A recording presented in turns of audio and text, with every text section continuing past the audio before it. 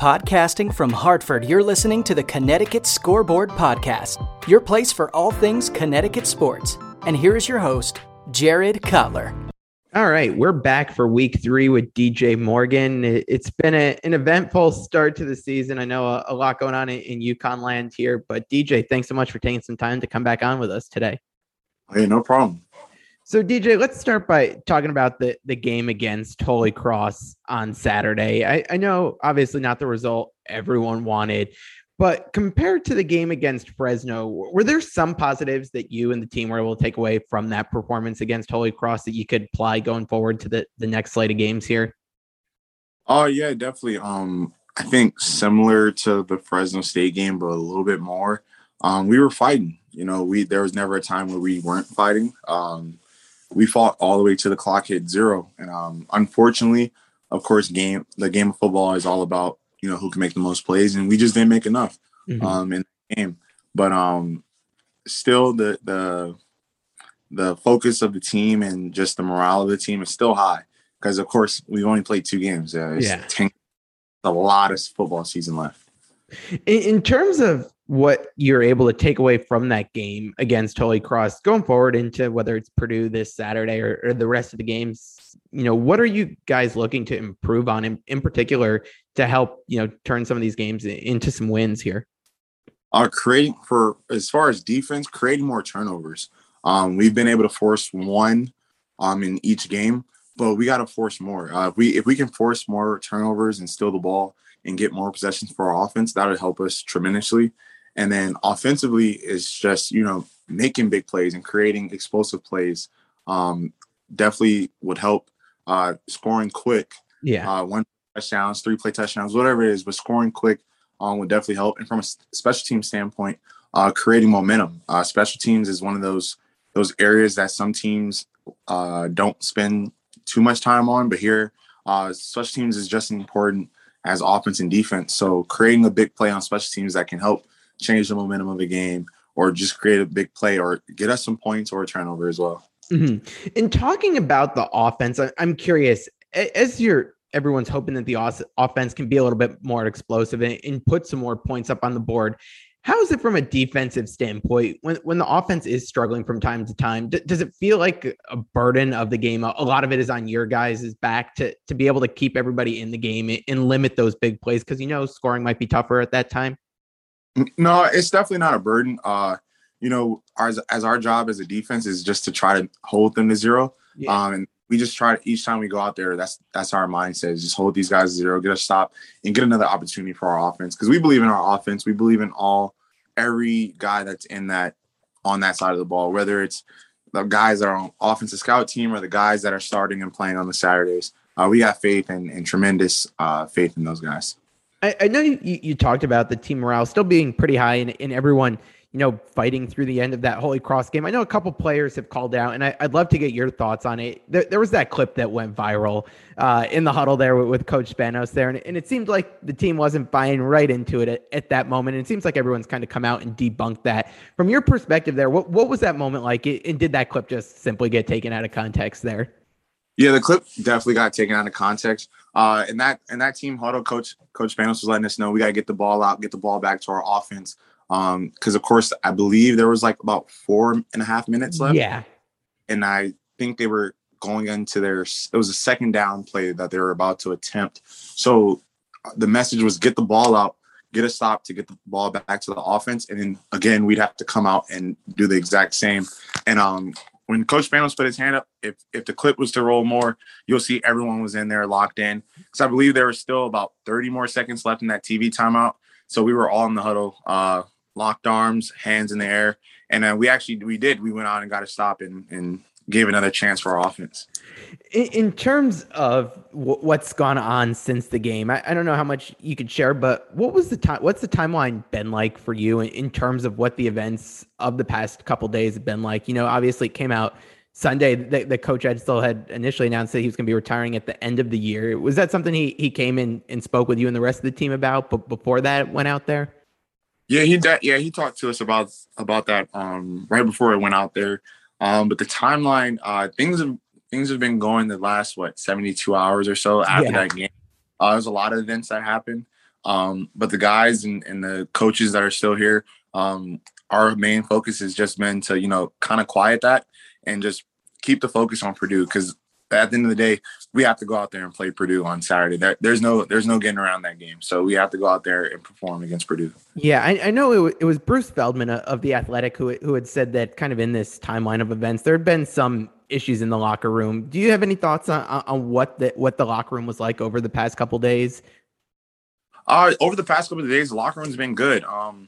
After the game, of course, guys there's emotion. So, guys are just getting after each other, letting each other know, like, we have to be better. This isn't acceptable. Like, losing to Holy Cross, they were the better team on that day, but we have high standards for ourselves. So to lose that game and lose any game, it just isn't right.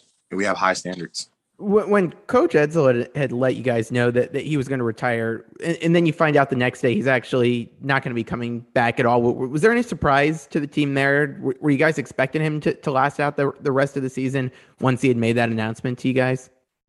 Oh, yeah. Initially, we were. And then, of course, like when you get the news that that's not what's going to be happening, it was one of those things where you got to adjust. We just had to adjust to the new era and the new that's going to be happening. Yeah. So you've got Coach Spanos there now as the interim, as the guy on the defense. I'm sure you've got a good relationship with him and have been close with him. For those who might not be as familiar with him, because he hasn't been in the spotlight quite as much in putting himself out there, what's he like from a coaching perspective? Oh, man, Coach Spanos, he brings enthusiasm. He brings all that stuff, the juice to practice every single day. And he's the same guy every day, no matter what day of the week it is, what time of the year it is, what time of the morning it is. Coach Spanos is the same guy through and throughout. What's it been like as he's been getting up to speed here now, taking on the head coaching duties? Is he just kind of jumped right into it? What's it been like? Yeah, he's jumped right into it, and it fits him well. He's definitely, he can relate to all the players. He already got along with all the guys on the offensive side. And now that he's able to, be around the offensive guys more, the offensive guys are being able to see what we see on the defensive side every day. And for me, being a linebacker and Coach Spanos being the linebacker coach previously, we're around Coach Spanos all the time. So they get to finally see and hear the jokes that he makes that goes over some guys' heads. In terms of getting ready this week for Purdue, you've got the new coach there. You've got a new quarterback that's been announced that's coming. Does it feel like this is kind of a reset for you and the team to say, hey, like past two games, like that's in the past and it's time to move on now and see what we can do the rest of this season here? Yeah, definitely. Our mindset is we're on a 10-game season right now. Everything resets. Obviously, our record doesn't reset, of course. But in our minds, this is a 10-game season. And we have to go out and perform. And we're going to take it one day at a time and one game at a time.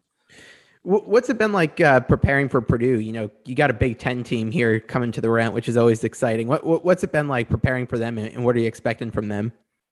It's been fun preparing for them. Of course, every week is fun preparing for the opponent. And we're expecting them to come out and be a physical football team. Offensively, defensively, and special teams, they're solid in all three units and in all three phases of the game. And we're looking forward to that challenge.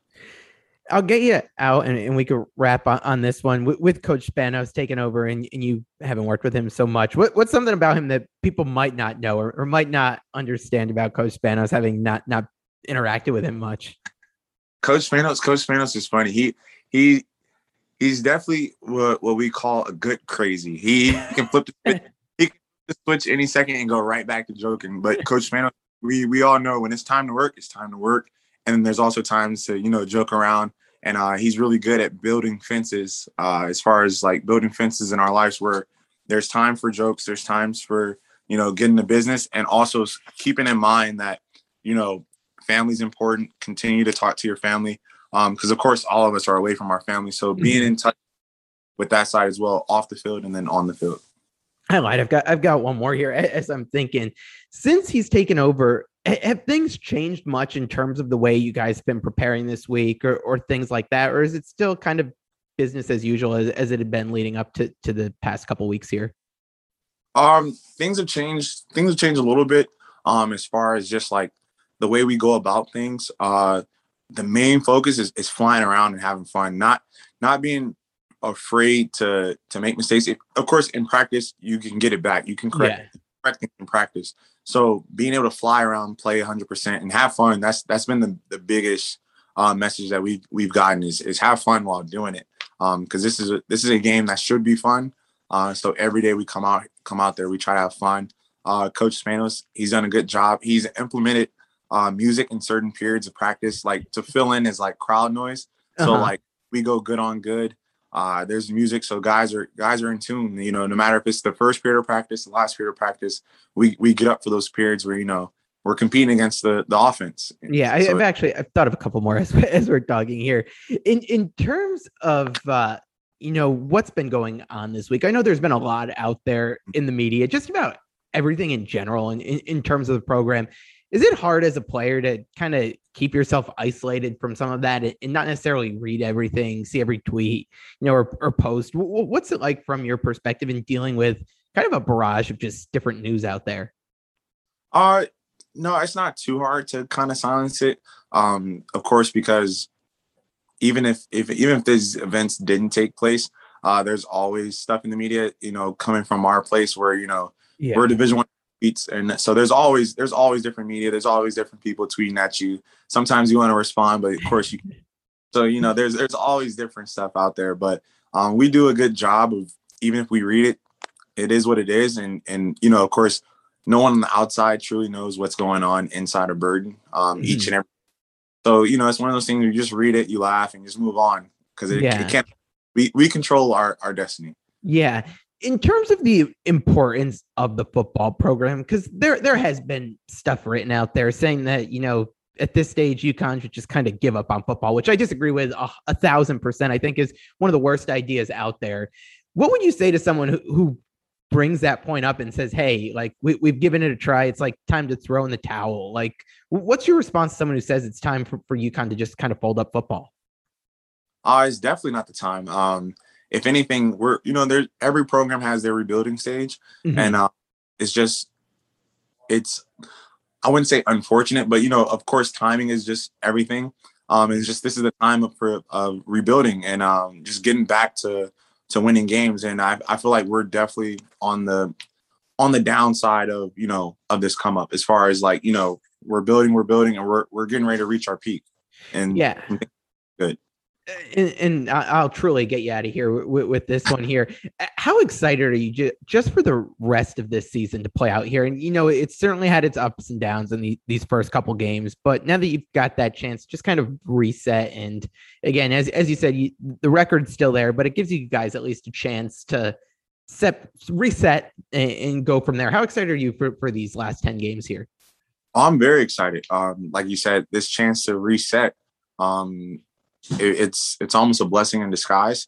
Of course, you know, you never want to start off your season on an 0-2 start, but it's kind of been a blessing in disguise, and it's a chance for us to reevaluate early before things got too out of hand, as far as, you know, no chance at all of making a bowl game, which is our ultimate goal, is to make a bowl game. And there's still chances for that. With 10 games left, it's a lot of football. A lot of great opponents still left on the schedule, starting off with Purdue. So it's definitely exciting. Good. Well, I'm glad to hear that you guys are still in good spirits. We're still pulling for you guys. Excited for Saturday against Purdue again. Got a Big Ten opponent coming here. It's a fun game. So DJ, best of luck out there on Saturday, and good luck to you guys and the team moving forward. Thanks for listening to the Connecticut Scoreboard Podcast with Jared Cutler. If you like the show and want to know more, check out the podcast on Twitter at CT Scoreboard Pod, the host at Jared Cutler, and find us on Facebook at the Connecticut Scoreboard Podcast. Finally, if you enjoy what you're listening to, rate and review us on iTunes. Thanks again for listening.